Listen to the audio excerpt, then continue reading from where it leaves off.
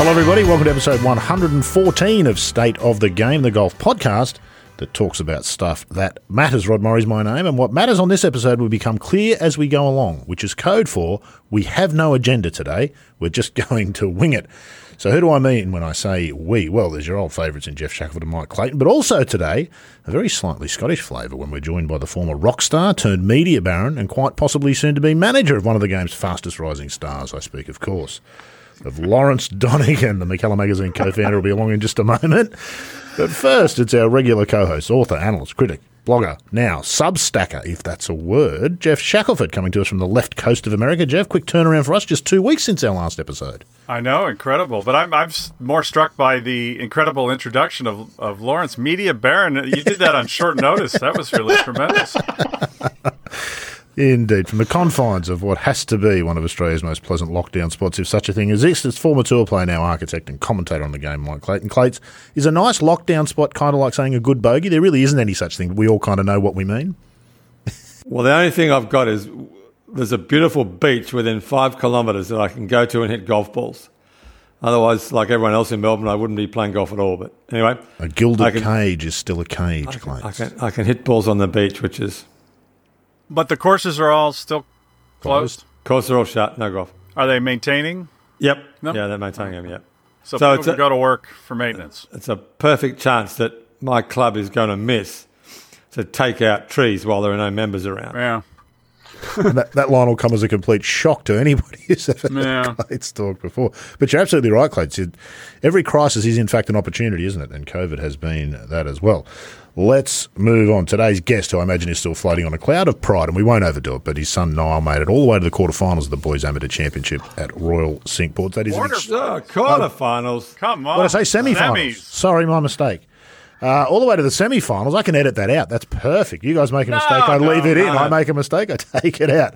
Semi-finals, my apologies, of the Boys Amateur Championship at Royal Cinque Ports, which exceeds by some considerable margin any of his own achievements on the course. Lawrence, welcome. No. Well, I made the match play at the 2003 San Francisco City Championship. Shot 74 off the back at Harding Park, then followed up with a sporty 76 at the 5,700-yard Lincoln Park, but that's about it. Knocked out in the first round. Better than anything I've ever done. I won the second round of the B-grade match play at Mangrove Mountain once. On that, Lawrence, you've climbed into the world of elite amateur golf there. On a serious note, you've been on the outside throwing mud in for all these years. How does it look from the inside? Because junior golf at the elite level in 2021 is a very different animal to what junior golf at the elite level probably was 20 or 30 years ago. Yeah, it really is. It was, so many observations. We travelled to the UK. We were there for, over 2 months, accumulating in the British boys at Royal Cinque Ports.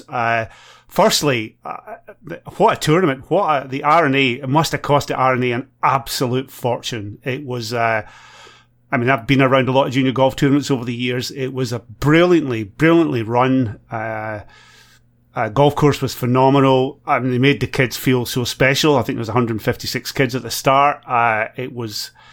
So there is that. So kudos to the R&A who clearly putting a lot of money into it. Actually, they put a lot of money into everything that appears in golf over there. So there was that. As to the golf, well, I see the kid who won it, who was a deserved winner, a kid called Jack Bigham. And he got picked for the England Senior Home Internationals this week. So he's playing with Walker Cup players this week. And that kid, I think he's 17, 18 years old. He reminded me very much of Lee Westwood, a kind of Lee Westwood kind of figure. Phenomenal player. Niall did pretty well. But he lost to a kid in the semi-final, this Italian kid called Riccardo Fantelli, I think. What a player he looked. Just brilliant. As you say, Rod, the standard of play is ridiculous. Cinque Ports was, they stretched out. I was shocked when we turned up at the start of the weekend. The yardage was on the card for 7,200 yards. And we walked around with a practice round, and the rough was up. They can't cut the rough between, I think it's March and September for some sort of environmental reasons. So that was an extremely hard golf course. But, I think the Jack Bigham, the medalist, was 8 under par for 36 holes. It's just astonishing. Absolutely astonishing. And it goes, Niall snuck in, he was the 63rd seed, but, a lot of kids were playing those 36 holes, and 2-3 over at work. I mean, it's just brilliant. So you are right. The standard of, junior golf, as you would expect, was magnificent. It's the same over here, to be honest. Some of the kids that I've seen over here are just frighteningly good. The only thing is, I would say my caveat to all of this is Stacey Lewis, who I absolutely love. She said it best. Nobody needs to be the best when they're 14 or 15 years old. That's the only thing. But knock yourself out if you want to be the world's best junior golfer at the age of 16, 17. Clates, you're the only elite player among us, really. How does this sound compared to your junior days of golf? What Lawrence is describing there. Well, my observation is the techniques are much better because we didn't have any idea what we were doing because we never saw our swing, so we just tried to copy Jack Nicklaus or Tom Weiskopf. So the techniques are better. I guess the clubs are easier to hit, so they're more impressive ball strikers because the clubs make it easier to be more impressive ball strikers. But there are some tremendous kids. Obviously, there are some tremendous kids around, but there always were. I mean, I'm sure Nick Price and Seve and Greg Norman were pretty impressive junior players at 18 years old. But Peter Senior, you always talk about. Peter Senior, Peter Senior was amazing at 13. He was incredible. Didn't Jordan Spieth shoot 63 at the age of 12 or 13, if I'm not mistaken, was one of the things he did? And finished fourth in a PGA Tour. 16. Yeah, absolutely incredible. Jeff, all of that's true, what Clates points to there, and you'd expect that it would be. Is it not basically what they know more of these days is information? Everyone's better informed, coaches, players, at an earlier age. I think so, and I think obviously people can misuse the information, so it's that people are using it better and good instructors with a good TrackMan. I always laugh when they talk about how they work harder and harder. The players should not be working harder. They shouldn't be hitting balls into the dark. Now, when you have TrackMan and you have the information that they have, it should actually make you more efficient. So I realize it's a good narrative to make it sound like they've never worked harder, and we deal with that in everything with.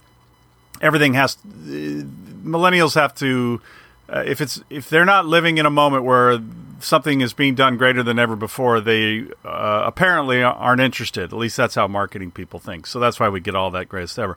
But parents have always been neurotic. Lawrence, what compare the parents following around, and I realize you're biased because you're one of them, but the parents and the team scene around players over there versus here. Is there a difference, or are they just as nuts there? No. In the UK, well, I should put my hand up here. I was told off for being too close. No, never. I've never gone to junior golf tournaments. I've always driven to the car park, dumped them off, and gone away. Come back at the end, picked them up. Over there, it's you pitch up at Royal Cinque Ports. You need a ball spotter, right?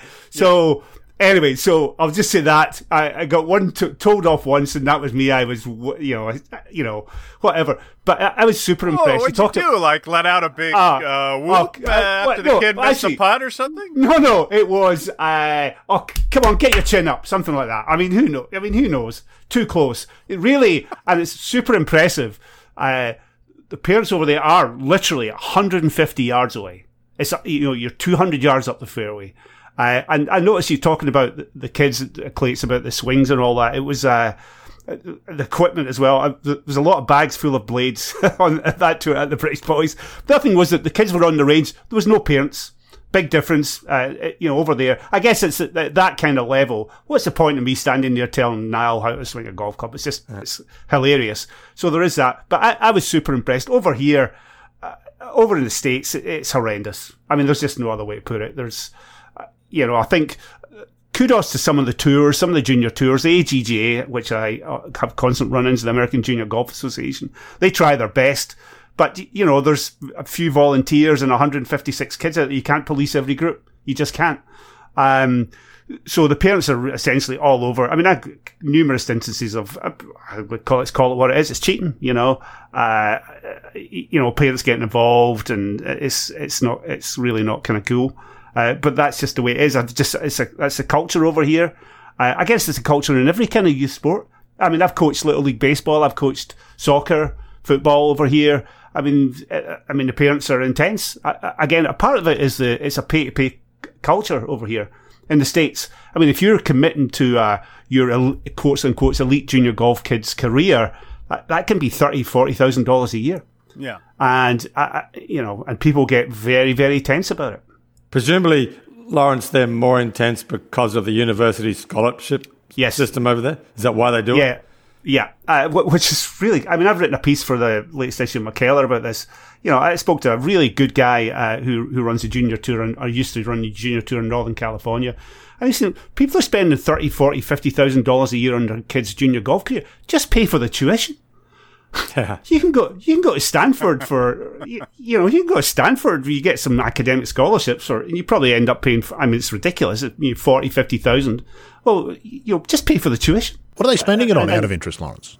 What are they spending that 30 or 40 grand on? Is it travel and accommodation? Is it travel? I could go on about this for you. The main recruiting tour is this American Junior Golf Association, and that is all over. There are events all over the country, and that is basically parents have been fooled into thinking that the only way your kid is going to get recruited by college coaches is by going to an American Junior Golf Association events and playing really well there. And to a certain extent, that is true. So you have kids that say here in San Francisco will be flying to Arkansas.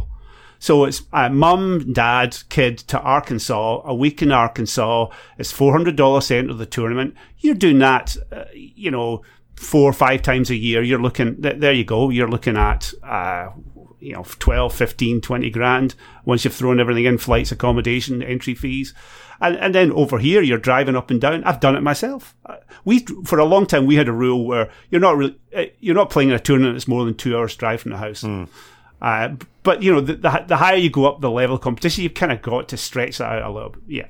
So it builds up. Then you throw in equipment, you throw in, everybody's got a trainer and everybody's got counselor. Those like the people who help find them a placement. That's there's quite a very prominent one in Northern California where we're based. I think it's $5,000 a year to essentially teach you how to write a letter to a college coach, how to put together a golf CV. So, Rod, it really does it bounce up.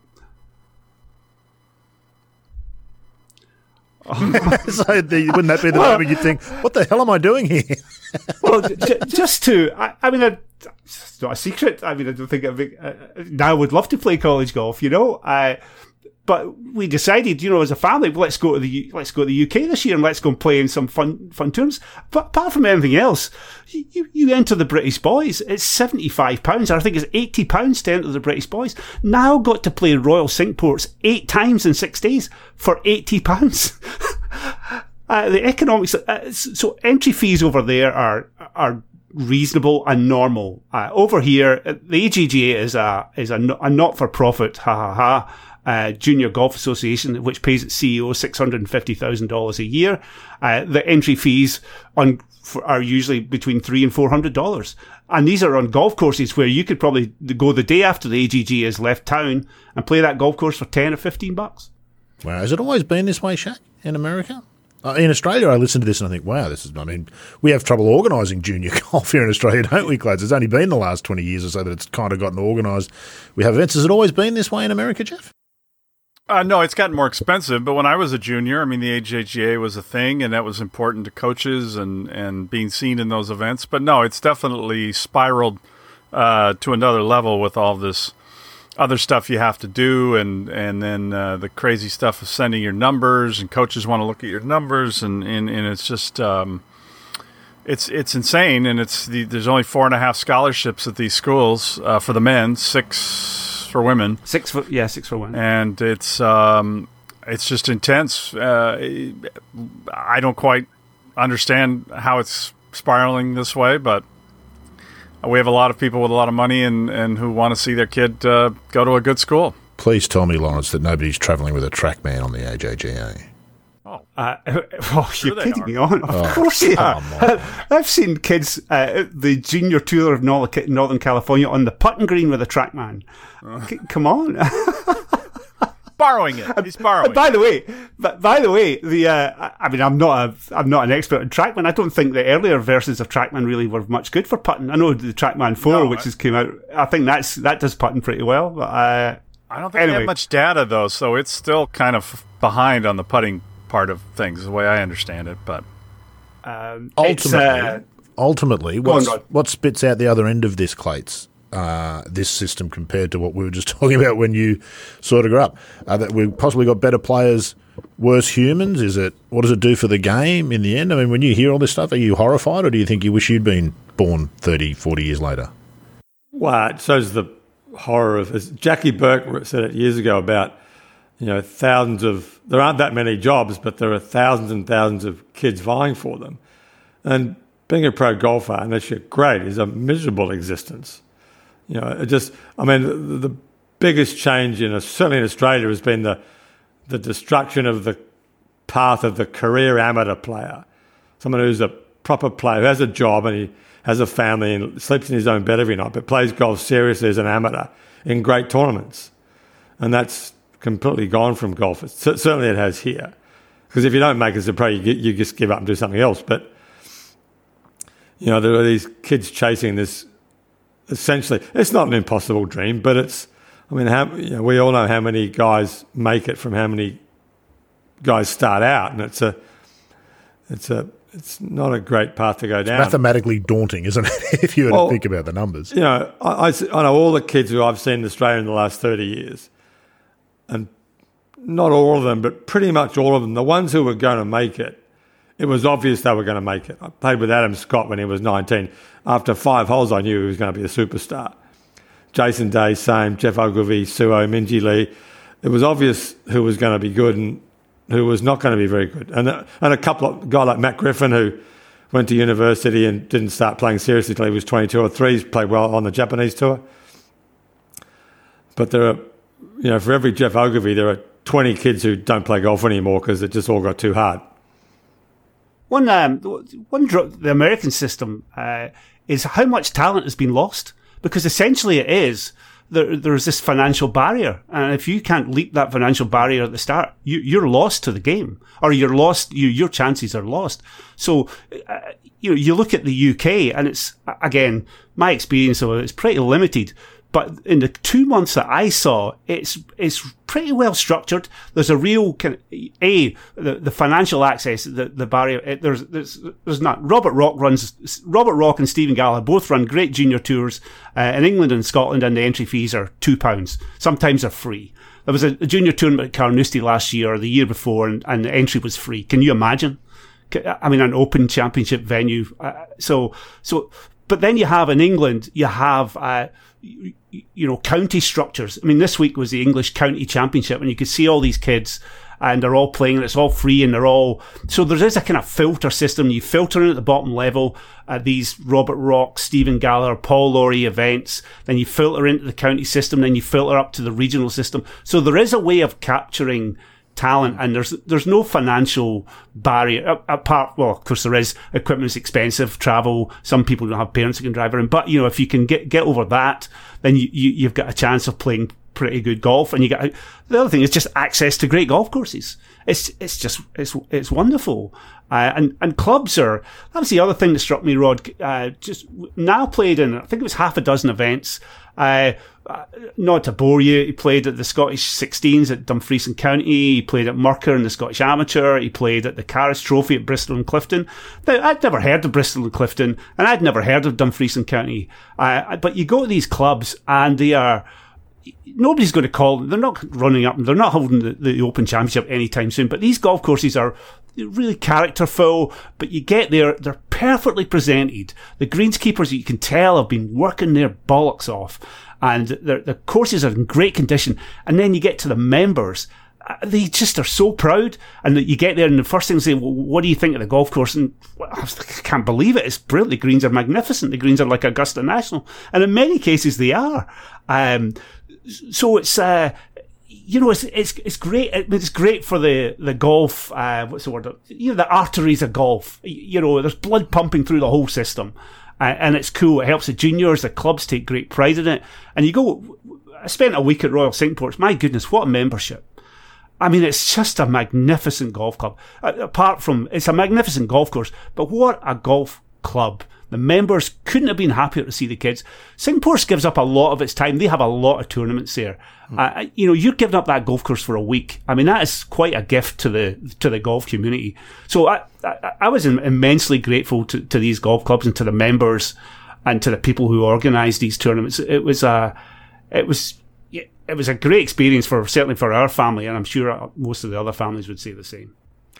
Could they play the Open there? I know Jeff's been a big supporter of taking the Open there, but in terms of, well, is it big enough? Yeah. Well, internally, I don't think so. Internally, the property doesn't seem big enough. I.e., there's not enough space between the fairways. I don't think. But you could say the same about the Old Course. I mean, internally, they got the Old Course. Yeah. I mean, that's the Old Course. So the exterior, the perimeter of Singapore. I mean, Jeff, we talked about it, didn't you? The seawall would be a pretty good vantage point. And then you have lots of farmland off to inside the golf course, I guess would do for parking and hospitality. But the golf course itself is, that's not the problem for sure. It's not the golf course. Certainly, no. I mean, Matt Cooper I was looking at it this morning, a beautiful little film of Singapore. So I don't know, it's up on YouTube if anyone wants to go and search it out. And some of the holes, 16, the par 5 16, my goodness. Oh, they played that they played that as a 5 in the boys? Junior? It was all of a 5 because it's a 4 in the. Is it? Oh my goodness! In the Open qualifying, they played as a par 4, as I understand it. 6 is a magnificent hole. 3 is a great hole. It's a wonderful golf course, and they built. Obviously, they lost those 2 Opens, didn't they? Because of the course flooding back in this. Yeah. But that seawall, it saved the golf course, and B, it would provide a great vantage point. Yeah, I think so too. The only thing, if you have the Open at Turnberry, I think that's a low capacity Open, isn't it? I guess the Royal Portrush has ruined them. They'll be wanting the 50,000-60,000 a day forevermore now. But I mean, when you have the Open at Turnberry, I think it's 25,000 a day, or certainly no more than 30,000. I guess you could get 30,000 people in the property at Royal Cinque I mean, certainly, I know the club is desperate to get at least a Walker Cup. Martin Slumbers is a member there, so I'd imagine he'd be able to do something about it. Interesting. What Lawrence is describing, Jeff, is a cultural difference, is it? It's kind of the way the 2 games have grown in the two opposite sides of the ocean there. Is somewhat. Yeah, but I think what he described with the greenkeeper and the membership, that goes on quite a bit here, too. There are a lot of great clubs here that enjoy hosting.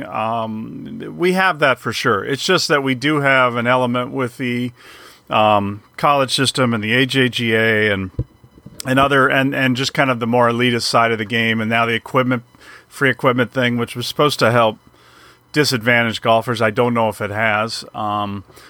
Where there is a more commercial cutthroat side to it. But in terms of the actual arteries of the game, those things go on here too, and we know those clubs that open their door, and we probably don't do enough celebrating of those places that host and take pride in hosting less known events, but they enjoy seeing those good players play their course, and it keeps their course kind of on its toes and making sure that they maintain certain standards. So it happens here, but I think it's more a more recent trend that really great courses are opening their doors to whatever, a U.S. Open qualifying or a U.S. Junior qualifying. For a while, the elitist clubs really got behind their doors and didn't host much. And there were some issues going on with whether if they were nonprofit or not and tax status, and that was part of the reason a lot of those clubs did that.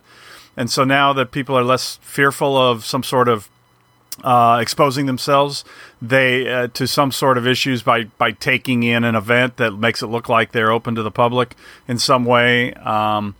By that changing a little bit and people being less fearful of that, we've gotten more elite clubs opening their doors to event. Like Southern Hills is a great club in Tulsa that's going to host the PGA next year, but they also have the Big 12 in college golf, and they have a junior masters event they had this year. I mean, they host a lot of different events, and now we're seeing it. More and more clubs are open to having the women, and enjoying that experience as much or more because the women are just nicer to deal with, and they play a game that's a little more relatable to the average male, and they're more grateful to be at those great courses. So it's happening.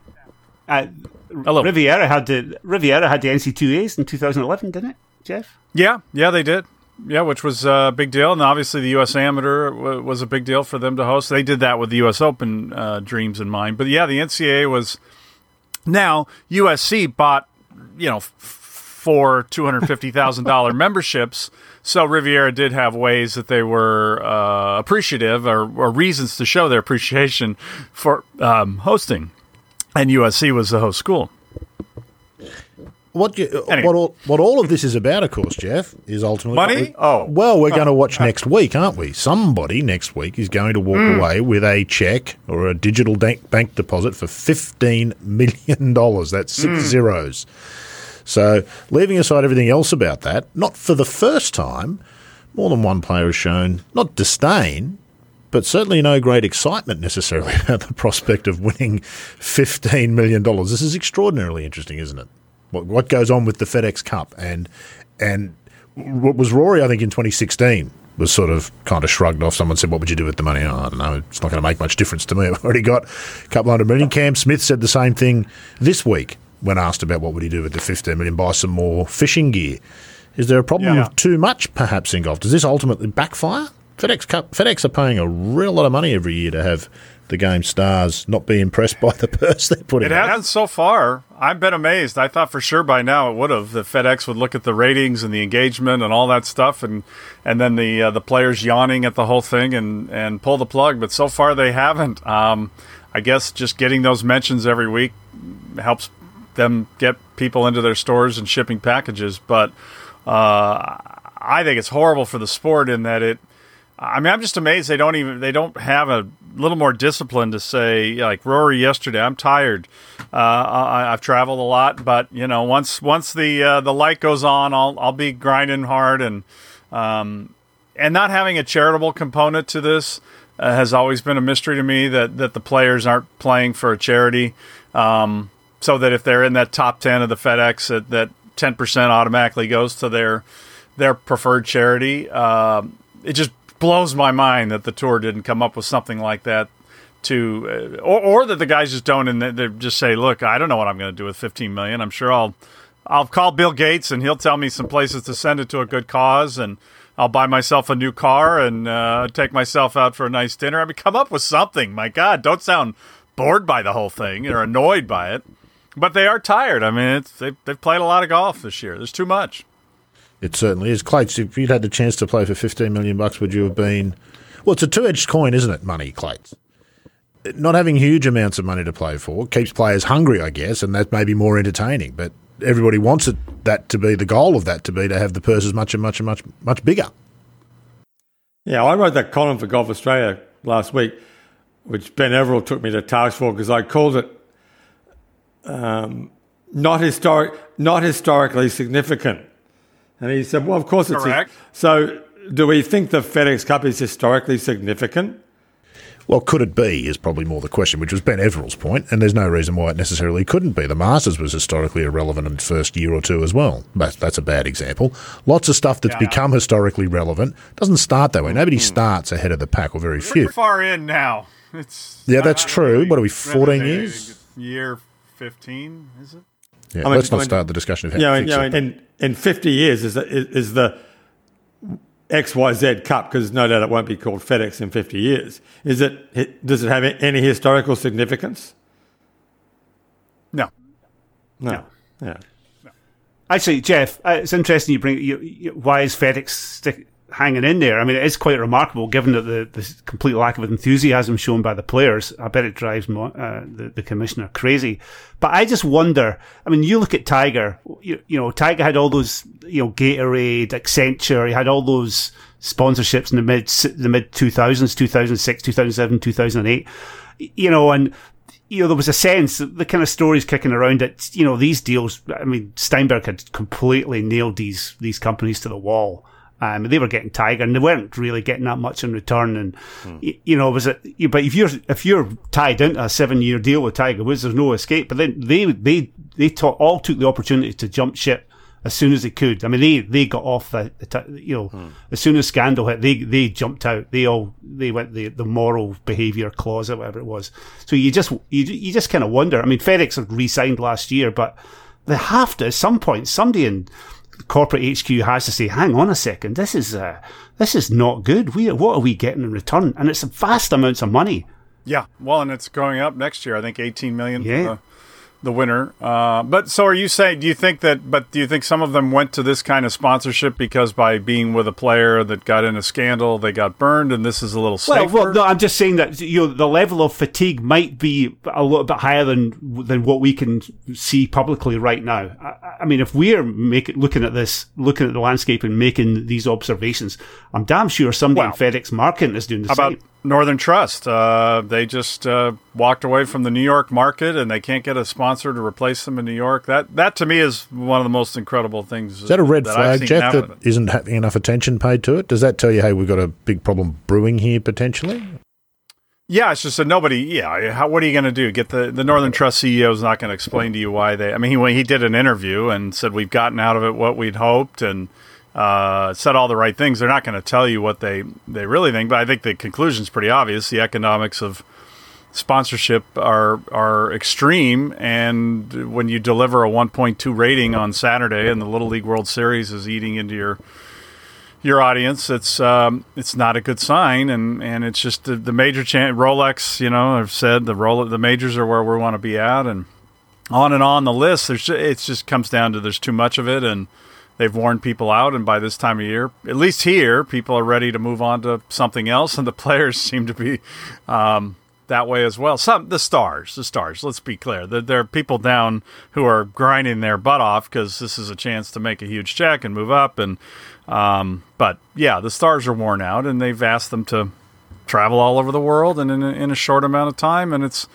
I tell you what, what makes me annoyed by it. I mean, the business side, whatever, but you're going to have injuries, and when you're tired, you get into bad habits or you get hurt, and that's where these players have just said, "Yep, take the money and go," and nobody's thought long term about that kind of thing. And I know they laugh because it's golf, and and when we laugh when Brooks Koepka goes, "Yeah, everybody's banged up this time of year," which one football practice would make me have to go to the hospital, but there's wear and tear. There just is, and walking. In fact, that was a neat thing. And Patrick Mahomes said that to the interview in golf.com. He could kind of realize that golfers are athletes. The amount of walking really, really got him when he had to do it several days in a row. So anyway, there are all these issues, and I was texting with somebody today who liked my little having fun with Rory's press conference, but. I wrote the person back. You would know him. And I just said, "Is there a less introspective sport about its issues than golf?" And I don't think there is one. I mean, even baseball is having all sorts of problems, but at least they're trying things, and they're getting slammed for some of them, but they're aware that they have some issues. And golf just tries to pretend like they're not there until it's too late. It seems like to me. Just before we go on, here's what Clates wrote that upset Ben Everill. Adam Scott teed off last week in Greensboro on the edge of qualifying for the financially very rewarding but historically quite meaning playoffs for a trophy sponsored by a parcel distribution company. It's just all of which is correct. It's factually correct. But you can see why. Well, you would expect somebody at FedEx might bristle reading that, mightn't you, with the amount of money they. What is the figure for FedEx each year, Jeff? What are they pouring in? Well, I think next year it gets to about 100. I mean, all told, because we've got WGC. I mean, when you include advertising and all the different things, it's over $100 million now, I believe, per year. Yeah, I mean, the FedEx is what, $70 million alone they give to the players, and then they buy TV spots, and there's other things involved. So, if it's not at $100 million now, it will be next year. I had a friend talking about the extreme costs of marketing golf tournaments in New York. A friend of mine worked on remember Barclays used to sponsor the event in New York. She was, this person, I better not give it all away.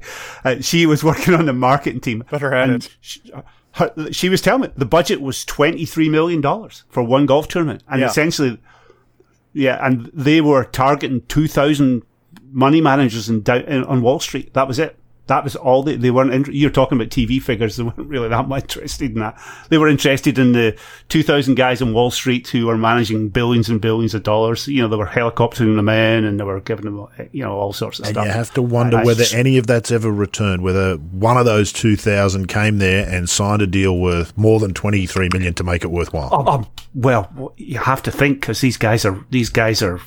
They're spending millions. They're moving millions every day. I think they get their return in weird ways, but the point is that once it's reached that dollar figure, the playoff events and the WGCs, which are essentially dying, they finally have just died before our eyes. There is a number where they say, okay, we can do 15 million. I mean, this happened with Cadillac and Doral and Trump. Trump got blamed, but Cadillac did not want to go from, let's say it was $10 million for the week to 18 at the time to be a WGC. It was like, well, that's a lot of cars to sell and so they do like golf, and their CEO getting somebody coming up to them and going, yeah, I loved that tournament was great last week.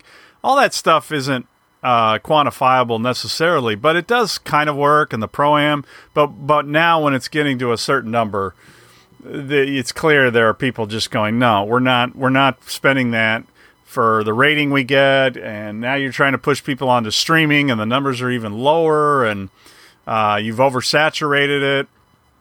You've treated great long-time loyal sponsors like crap. I mean, there's so many issues that just come from oversaturation that they don't address. So it's going to the market's just going to do it for them, but that's not how you want to do things. The pool keeps getting smaller, Jeff. The pool of companies who can afford to sponsor a golf tournament will just get smaller and smaller and smaller the bigger that number gets. So you're going to a decreasing number of people asking for a bigger slice of.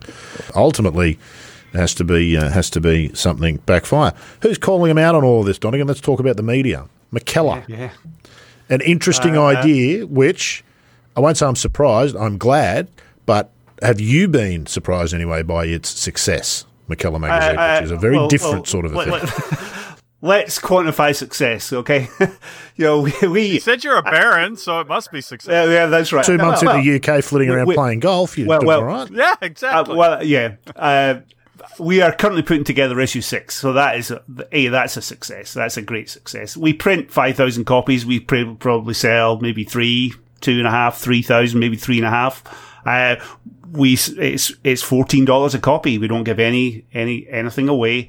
And the thing that I'm most proud of is that we pay really great. We pay really well. We pay as good as to Freelancer. We probably play as good as Golf Digest. So the only people that don't really make any money out are myself and Thomas Dunn. Were the two guys who found it. But I'm proud of that. I'm proud. I can tell the story that a very prominent newspaper in the UK called me up not so long ago and said, "Can you write this for us?" I said, "Sure." And the editor said, "Well, this is what we'll pay you." And I said, "Oh, whoa, hang on a second. If I called you up and asked you to write a piece for McKellar, I would pay you more than you want to pay me." Which is, what does that say about the state of, the legacy media? Pretty sad experience. So, needless to say, I didn't write a piece, and he hasn't written a piece for us either. So that, in that sense, it is, and I think it's beautiful, Rod. I mean, I know I'm biased, but I think it's, we publish great stuff, and sometimes we publish rubbish. We've published a couple of bad pieces. I've probably written a couple of them. But you know what? That's all part of the fun of the fair. It's great. You can call up, Mike Clayton, or you call up John Huggin, and, my goodness, it's great. Hey, Clayton, write this and we'll pay you that, and, we'll do it exactly how you want it. We won't be messing about with your stuff. I have sometimes messed about with stuff and got a row for it, put it back, not from you, Clates, but from other writers. So, it's been I'm kind of surprised we've got this far, and we're looking to expand. But we have, we reached that we've reached that stage. I guess State of the Game, when State of the Game obviously is the original and best podcast, it started years ago. It was years ahead of its time. But, if you had been starting today, Rod, you'd probably be thinking, right, how am I going to expand the brand? How can I monetize the brand? So we're getting to that stage now. What do we do with the Mackellar brand? You look at great quotes and quotes brands that I like in the golf media space. I like No Laying Up. I like Andy's stuff at Fried Egg. It's great stuff, Andy and Garrett. But so they've moved into other areas. Events, merchandising. Is that what we want to do? I'm not really sure.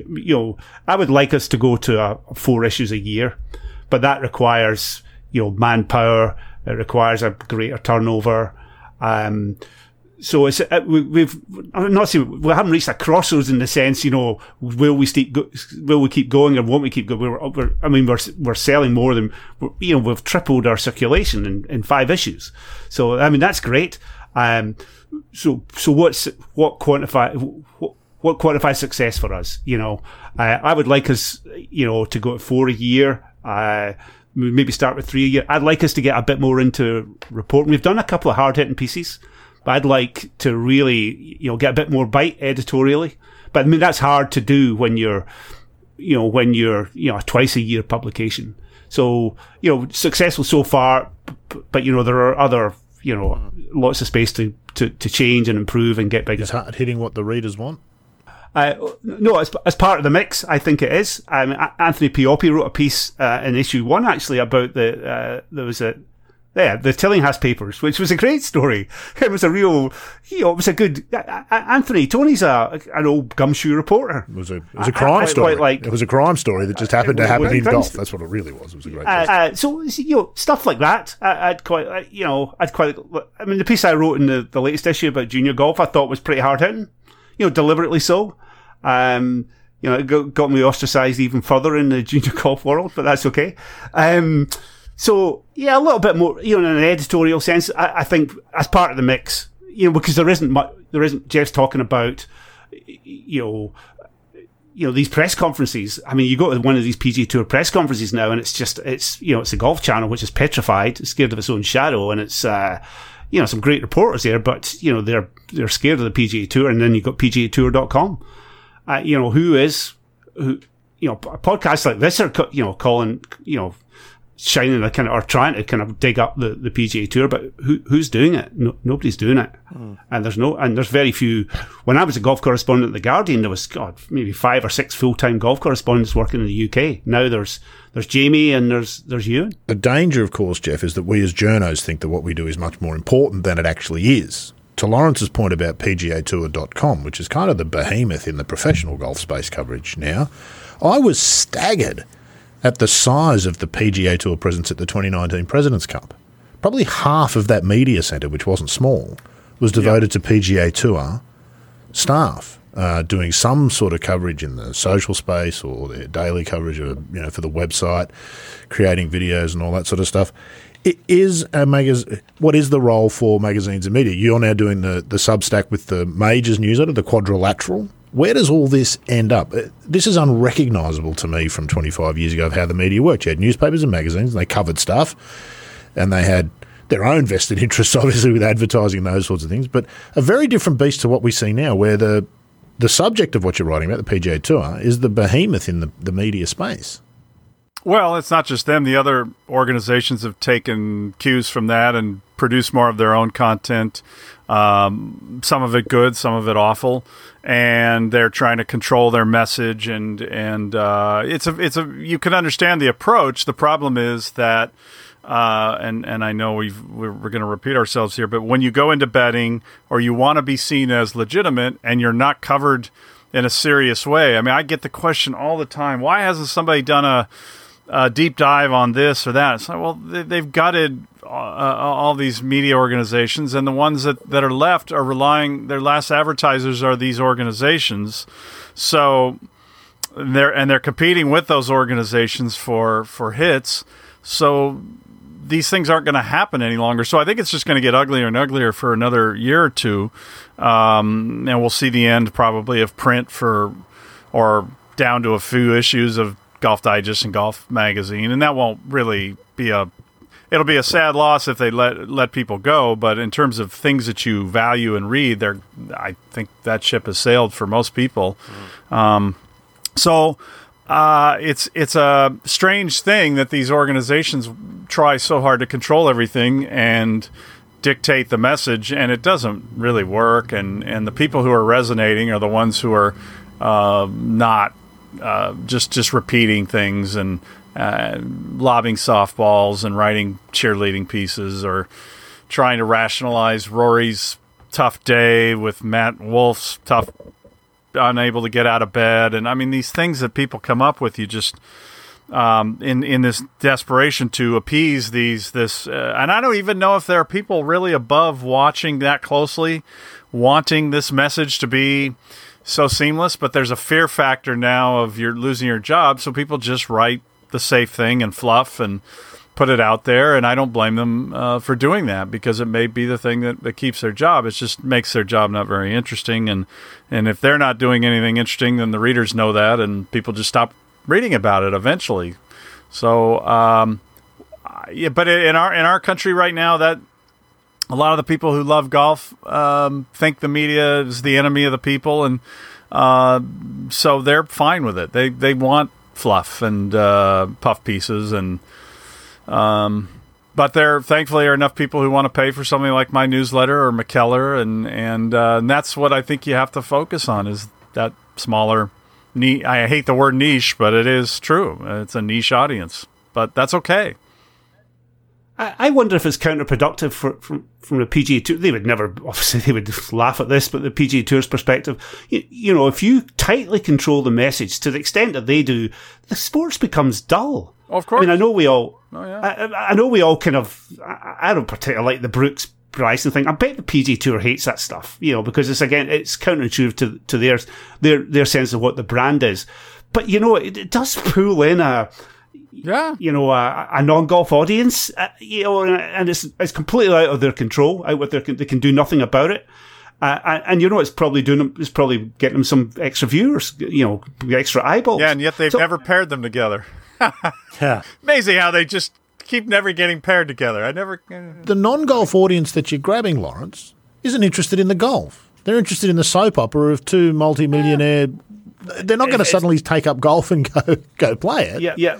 Well, but again, is the PGA Tour interested in getting people taking up golf? Probably not. But, you know, if I'm a branding manager, or if I'm a corporate development manager at the PGA Tour, I might say, well, you know, I just want these eyeballs, because I can then sell these eyeballs to Mr. Bartley's, try and make them come back. Again, let's not, make any judgments about the type of people. I mean, if I'm Mr. PGA Tour, I'm not making any judgments about the type of people who are watching. I just want people watching. I'm not saying that's a good thing, but I just wonder that this blandness, in the long run, I guess Jay Monahan's going to be there for 10 years maximum. He probably doesn't care about, you know, what the PGA Tour is going to look like in 30, 40 years time.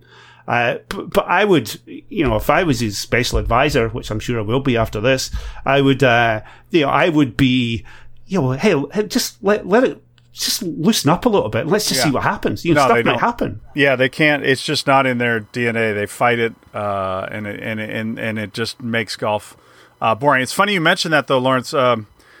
Mike Wan just did a podcast with Chris Solomon of No Laying Up. It's a very good discussion, and one of the things that's really interesting is he is taking the point of view that we are the group that's thinking 30 to 50 years ahead. And you may not like it, you may not, it's not your job, but that's our job, and we're going to do that. And it was really an interesting approach he's taking, and refreshing to hear, because you're right. I think you don't sense any of these people are thinking more than the next deal. You know, let's make the next deal, and there's nobody thinking more than about 20 minutes ahead in golf.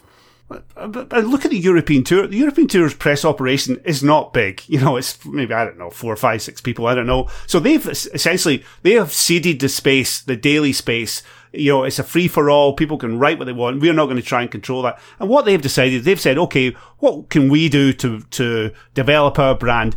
They've done the social media stuff. Yeah. And it's phenomenal. It's absolutely... Let's be honest, though. Come on. They're great, but their players are different. Are they? Their players are different. How many American players can do some of the things that they do in those videos? Not many. The Scottish Open, they did a great one with a fake pundit with Colin Morikawa. Yeah. But he was duped. I mean, he went along with it. He was a good sport, but he was duped. I'm talking about like the acting and Tommy Fleetwood and Matt Wallace and Eddie Pepperell. There are not many guys on the U.S. tour that could do that, or would take the time. But the other thing is, again, that European tour approach, it's just kind of contemporary, isn't it? It's modern. Yeah, without trying too hard. Thinking. Yeah. And this PGA Tour obsession with controlling the message, it's just so old-fashioned. It's not working for them. I mean, there's nobody watching these playoff events. So, Hey, Clates, what do you think about all of this? You're a player. Did you get media management training when you were in the European Tour in the 80s and 90s? Well, no, and it's a stretch to ask 24-year-olds to perhaps be interesting. I mean, none of us were particularly interesting when we were 24 and had no idea how to manage the media and give them an interesting story. And, I'm not sure we even had enough perspective on the game to know much about it. But, I mean, and Greg was great. One thing Greg Norman was great at in Australia, and Gary Player too, they understood how to give the press guys what they wanted, which was a great headline. And they would say ridiculous stuff. I mean, Gary Player came down here in 1970 and shot 70 at Kingston Heath in the first round of the Australian Open and said, I've got no chance to win this tournament. Only Ben Hogan can help me. And he went out the next day and shot 65. And, of course, Peter Thompson came out the next day in the press and accused him of laughable emotionalism. So it was brilliant stuff. It was brilliant. And, and Thompson wrote an article about the first Australian Open held at the new Australian course that Jack Nicklaus had redesigned. And the headline was, Packer money wasted. So Kerry Packer was the wealthiest guy in Australia, paid to completely rebuild the golf course, an old Mackenzie course a Mackenzie influenced course in Sydney. And Thompson just tore into it. Was that the wings on a Cadillac story? Is that the one where the ponds like wings on a Cadillac. And it was a story that you could never print now. But it was the editor of the Age and the Sydney Morning Herald, the Melbourne and Sydney staple papers. Packer money wasted, and it was a brilliant, eviscerating column on what had happened to the golf course. But to your point, one of the things now you've made me realize, and I have a few of these people I know subscribe to my newsletter, but a lot of people live in fear in the world of golf of these super elite CEOs and Augusta National members and that group.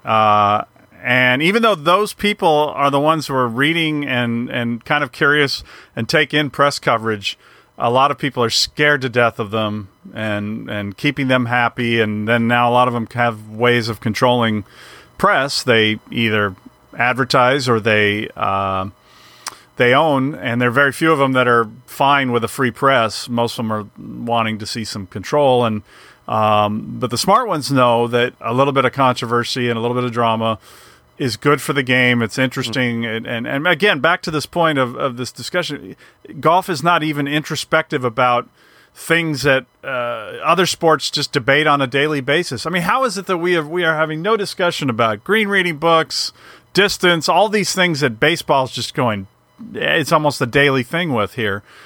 Trying to make the sport better and send out the message that we're trying and we're considering other ways. And golf just fights it. And part of it's just people don't want to write about it because they get in trouble. And part of it's the sport's just not very introspective, or like it used to be. A couple of years ago, Clates, Patrick Smith wrote something at the Australian. Patrick Smith's a pretty cutting columnist down here in Australia. He comes out with the Golf Edge, terrific writer, great football writer most of the year.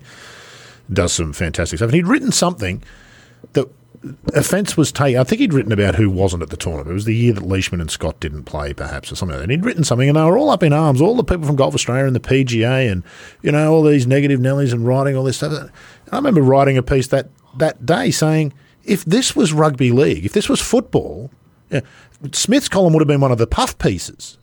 This game is treated with kid gloves. You've got Jay Monahan has never faced the kind of grilling and real knifey stuff that people who run the Premier League and NRL here and AFL. Golf gets none of that. And any suggestion that somebody said something that's not wonderful about the thing, and they're all up in arms about, look at all this negative press we're getting. It's like, it's quite bizarre to me. Which was, typified by Ben Everill's reaction to that one pretty harmless sentence, which is one probably true. And I'm not, in fairness, I think he was more upset that where it had been written, it was on Golf Australia's website. Golf Australia as in the RNA, USGA, Golf Australia. But where else do you write it now? Nowhere else to write it. So, and, it was good for Golf Australia for not caring if they upset the PGA Tour or FedEx. They don't care. Kudos to Golf Australia, who do publish a bunch of stuff that lots of governing bodies would never touch with a that's true. With a barge pole. They've made some mistakes, but good on them for being that way. Ultimately, Lawrence, I think you're right. Isn't it counterproductive? Why can't the PGA Tour see what Jeff just said? A little bit of contrary and some independent coverage of the game only drives interest. I mean, can you imagine Premier League if all you had coverage of the Premier League was what came out of Premier League HQ? Nobody would bother watching the game, would they? No, absolutely. And I tell you, actually, if the PGA Tour is looking for an example of how to, maybe improve its image and improve its, look at the R&A. Their press operations are pretty loose. I don't think it's heavily manned or got that many people. What they've done though, they've transformed their image, transformed their coverage simply by doing good stuff. Just by doing progressive stuff. Curtis Cup on YouTube this week. Sit here in Australia and watch the Curtis Cup on YouTube for free. Yeah. Outstanding. Yeah. And the whole, I sent Martin Slumbers a free copy of McKellar, and I wrote him a letter saying, on a personal note, thanks for your leadership at the RNA. I now find myself in the unhappy position of having nothing critical to say about the RNA.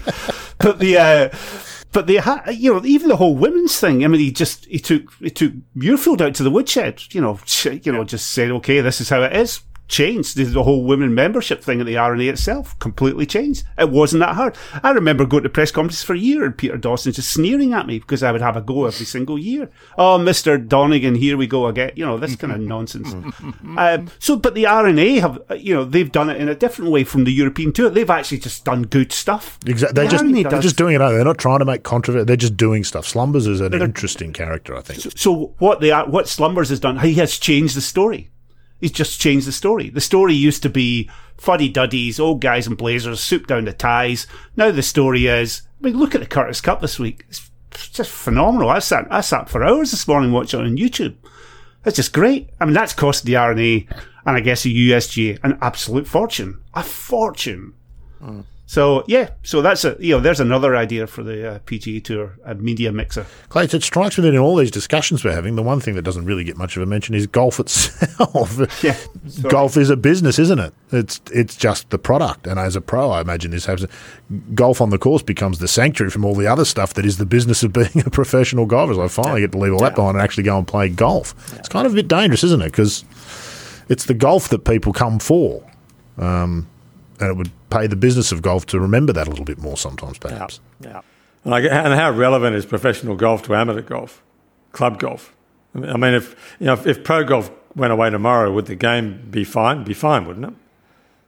Look, I wouldn't overplay how unimportant it is. I don't think that's quite true. It's got absolutely a role to play, and as always has done. And why did part of the reason once you've started the game, that's the reason a lot of people go on with it is that professional golf inspires them to do so. But it's nowhere near as important as professional golf thinks it is. That's for sure. Yeah, I really think all of this comes down to the fact that the ball goes too far.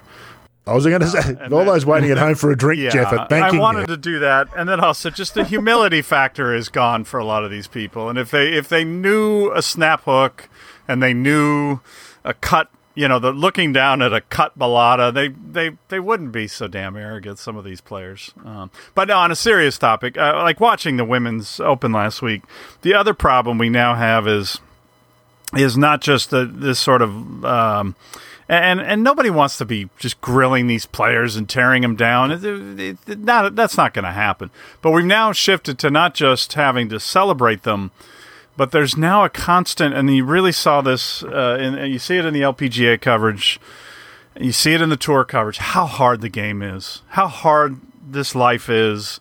And we just don't understand how hard it is. We know golfers know the game is hard, and the more you keep telling them, the audience, that it does not turn people on. It does not make people go, yes, I'm going to watch, because the plight of these people going to the country club and having a courtesy car, and yes, we know as golfers how cruel the game can be, even with today's equipment, all that stuff. But stop this whiny nonsense about this horrible life that these people have, and we're just so blessed to see them make that birdie. It's painful. Yeah, exactly. There's so many jobs, right? And I'm not going to go, but just nurses alone. And right now, in a time of what's going on, and listening to these people go on and on about how hard the job is, and knowing what people are going through on a daily basis, trying to save lives, and pick multiple professions, but it's just like, give me a break. And it's not going to make people like the sport better. It's going to make them dislike it. They may not know why, but they may turn it on and hear some of that and like, oh gosh, give it a rest. Are we going to mention the unmentionable Nana Madsen on the 18th? Carnoustie and what happened? Well, I mean, that was the culmination of the broadcast. Poor Karen Stupples just could not express much at the moment, because the mindset on their broadcasts is just not. They're too connected to, or they're thinking they're connected to the players. You just couldn't just say, "Oh my gosh, I cannot believe what we're seeing." Now, of course, her boyfriend Jerry Foltz set it up by saying, "Well, she drew a break here with this downhill lie because she's got a lot of green to work with," and of course, nobody in the history of the game has ever wanted a downhill lie in a bunker. With OB, and the minute he said it, I went, is he out of his effing mind? There's OB completely behind the pin. I mean, it's just skull central. And he comes out with that, and then he kind of walked it back later. And I'm like, yeah, that's what you want on the 72nd hole of a major in front of a million people or millions of people watching, with OB behind the green, is a downhill lie in a pop bunker. Well, it's not a pop bunker. That one's kind of a weird bunker. But anyway, the reflex is to find the ways to tell you why these people are just super special, why what they're overcoming right now is different than anybody in any generation before. And I just know that doesn't work on an audience. It just doesn't. And every single golfer, Clayton, you'd be one of them, knows exactly how she felt at that moment, and then the moment when she stood over the next one, still on the 72nd hole at the Women's Open, and she has to try and pitch it onto the green. It's just horrific, isn't it? I imagine you've hit an unmentionable at some point, Shank, in a tournament, Clates. Couple, yeah, and it was nowhere near as bad as the screw up that Bernard Langer made at Royal Birkdale, trying to win the Senior Open. Langer had a 5 to win at Birkdale a few years ago. Hit it in the bunker, the easiest bunker shot in Britain, a little splash bunker right at the 18th green at Birkdale, for the greatest short game players ever. Left it in the bunker and made 6 and lost the playoff. That was way worse than what she did. Yeah, and by the way, what she did is very doable off that downhill lie and trying to hit a long bunker shot. I mean, and that's where an analyst, they could have explained that. They were just in shock from the whole thing. It was kind of the culmination of a shame. It was a shame because it was a really good tournament. It had no energy on the TV, on the broadcast here. I mean, it was just flat as a pancake, and it shouldn't have been. I mean, Louise Duncan, and that's got a phenomenal golf swing. By the way, how do we, we didn't have a great breakdown of her swing that I saw. Stuff like that.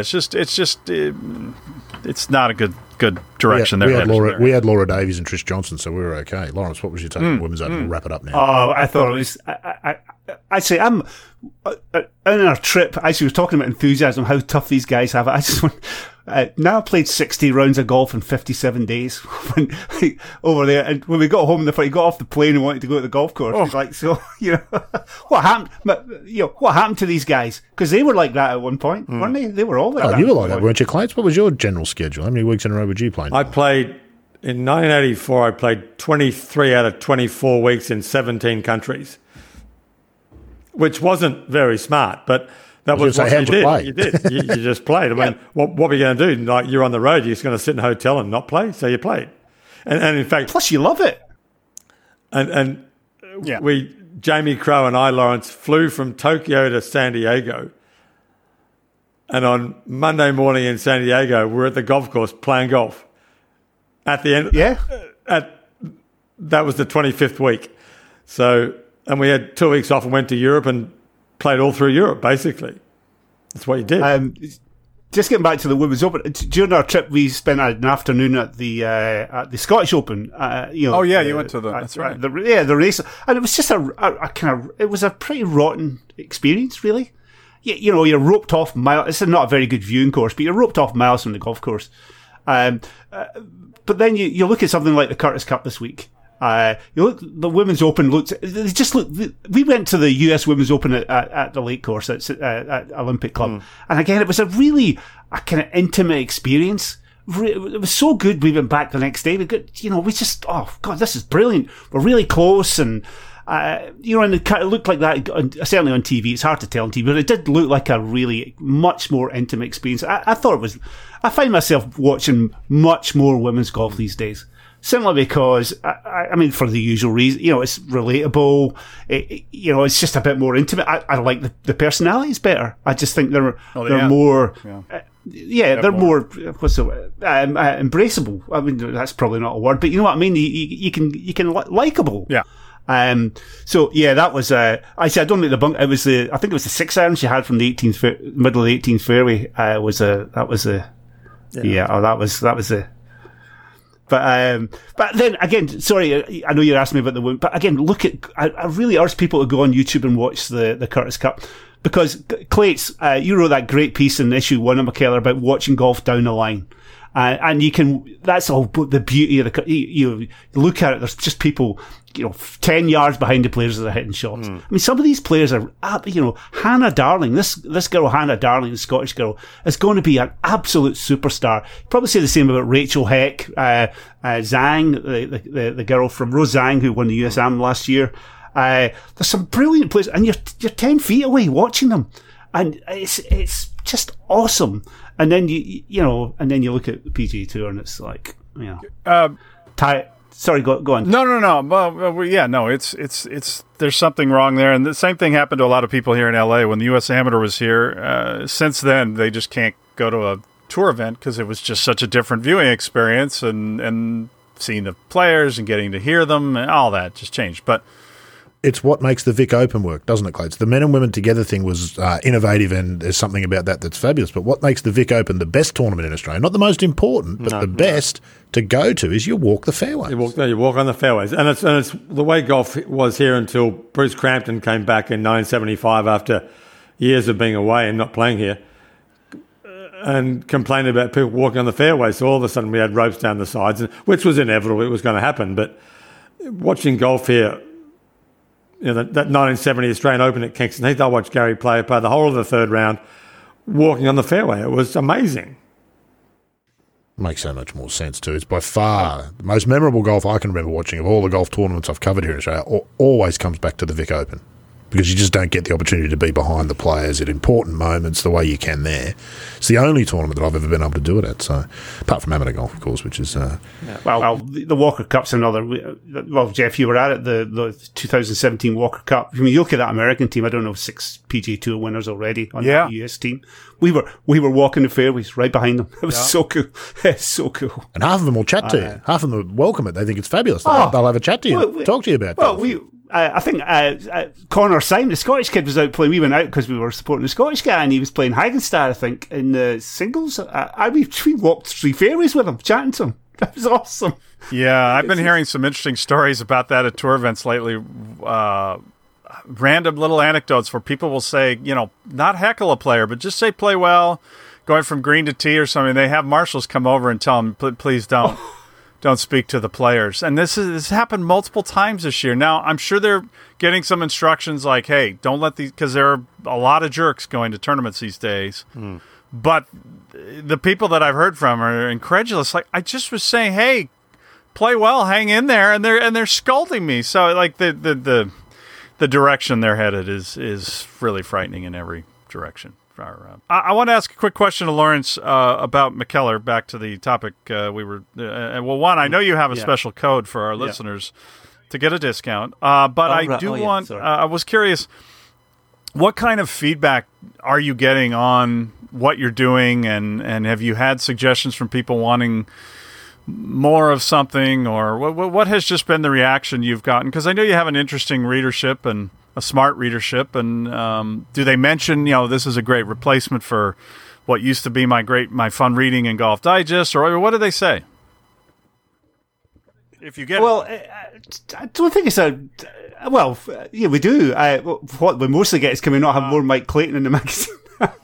Clay, I'm not BSing people. Again, that thing Clayton wrote, it was the Mike Clayton anthology. You know how they used to do these Tamla Motown anthologies, the Smokey Robinson anthology.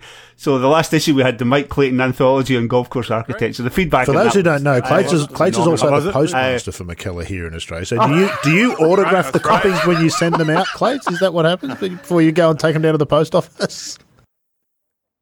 Well, you have to autograph the outside of the envelope. Yeah, then he writes a note.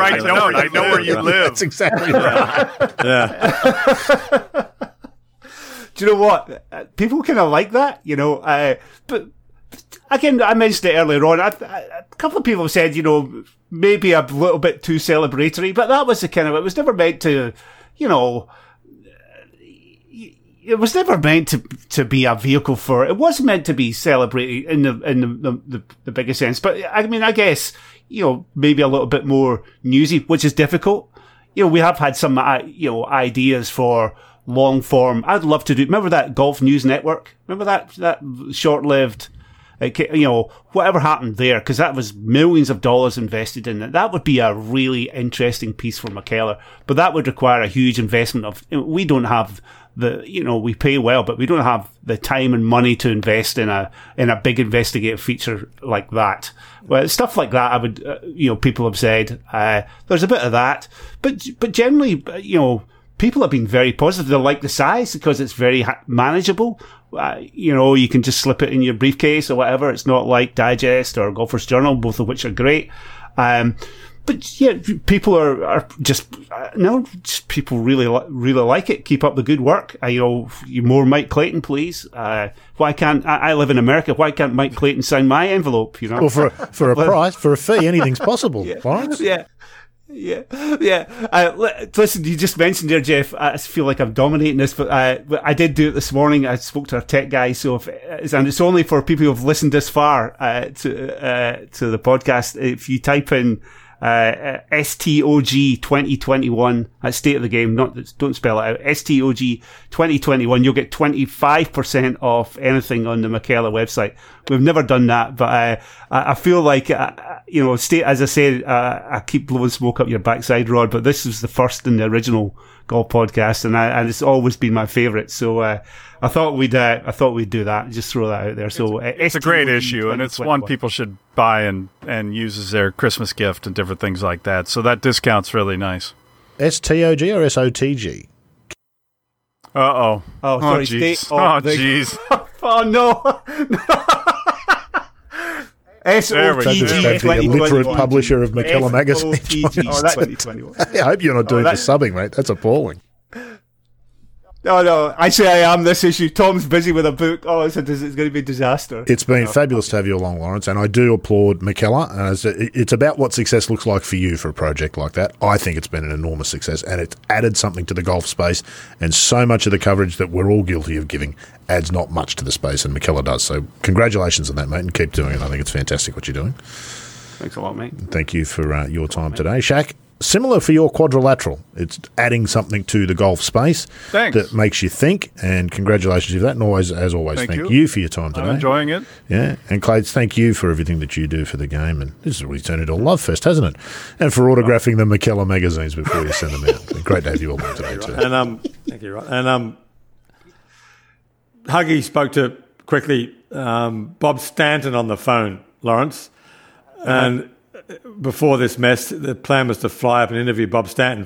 For Jeff, if you haven't heard of Bob Stanton, at 19, he beat Arnold Palmer in a playoff for the Dunlop International in Australia, which was the second big. In fact, it was the biggest prize money tournament in Australia. He was a phenomenal player. Went to the US Tour. He was top 60 in 1970 as a 23-year-old. Kind of faded out of the game. Came back to Australia in 1984. And Tom Watson beat him by a shot in the Australian Open. And he lives up on the top of Australia, goes fishing. Fascinating guy, would be a great story. So, Lawrence, we'll get to that. But yeah, we definitely will. Actually, Huggy's done some beauties. Absolutely. Yeah. He did one in the latest issue on the Forgotten Ryder Cup, guys. It's just phenomenal. But some incredible stories. Bob Stanton was Greg Norman before Greg Norman, really. He was our most naturally gifted, do you think, Clates? Yeah. Just would not play for a year and then go out and shoot 65. Not in a tournament necessarily, but I think he shot at New South Wales. He shot 63 at the age of 60, and he hadn't played golf for a year. He got invited out there, and he just picked up the clubs, went out there, and shot 9 under at the age of 60. Just extraordinary stuff. I mean, that Australian Open in '84, he hadn't played a tournament in at least 6 or 7 years, and he came out. He played 2 or 3 warm-up events where he missed the cut. And then went out and shot 67 the last day at Royal Melbourne, and Watson beat him. Know anything about Bob Stanton, all you can think to yourself is what if, what might have been, what could have been. Just an extraordinary, and a lovely bloke. Runs fishing charters up there, I think he does now. He's got into event management with the golf show and whatnot. Well, I thought we'd said our goodbyes. Now we'll call that a goodbye. We'll call it. Thank you for joining us, Lawrence. That's been fantastic. Go to the McKellar Magazine website. I think it's McKellarmagazine.com. Yeah, that's it. Put in SOTG or STOG. Put something with an S, a T, and a G in it, and you'll get yourself a discount. 25% off anything on the website. That's episode 114. Done and dusted. We'll be back next time. Not sure when that'll be, but it'll be good fun when we do. Here on State of the Game. State of the Game is a Talk and Golf production. Theme music, Writer's Retreat, provided by Lloyd Cole. Visit www.lloydcole.com for more information. For more golf podcasts, log on to www.talkandgolf.com.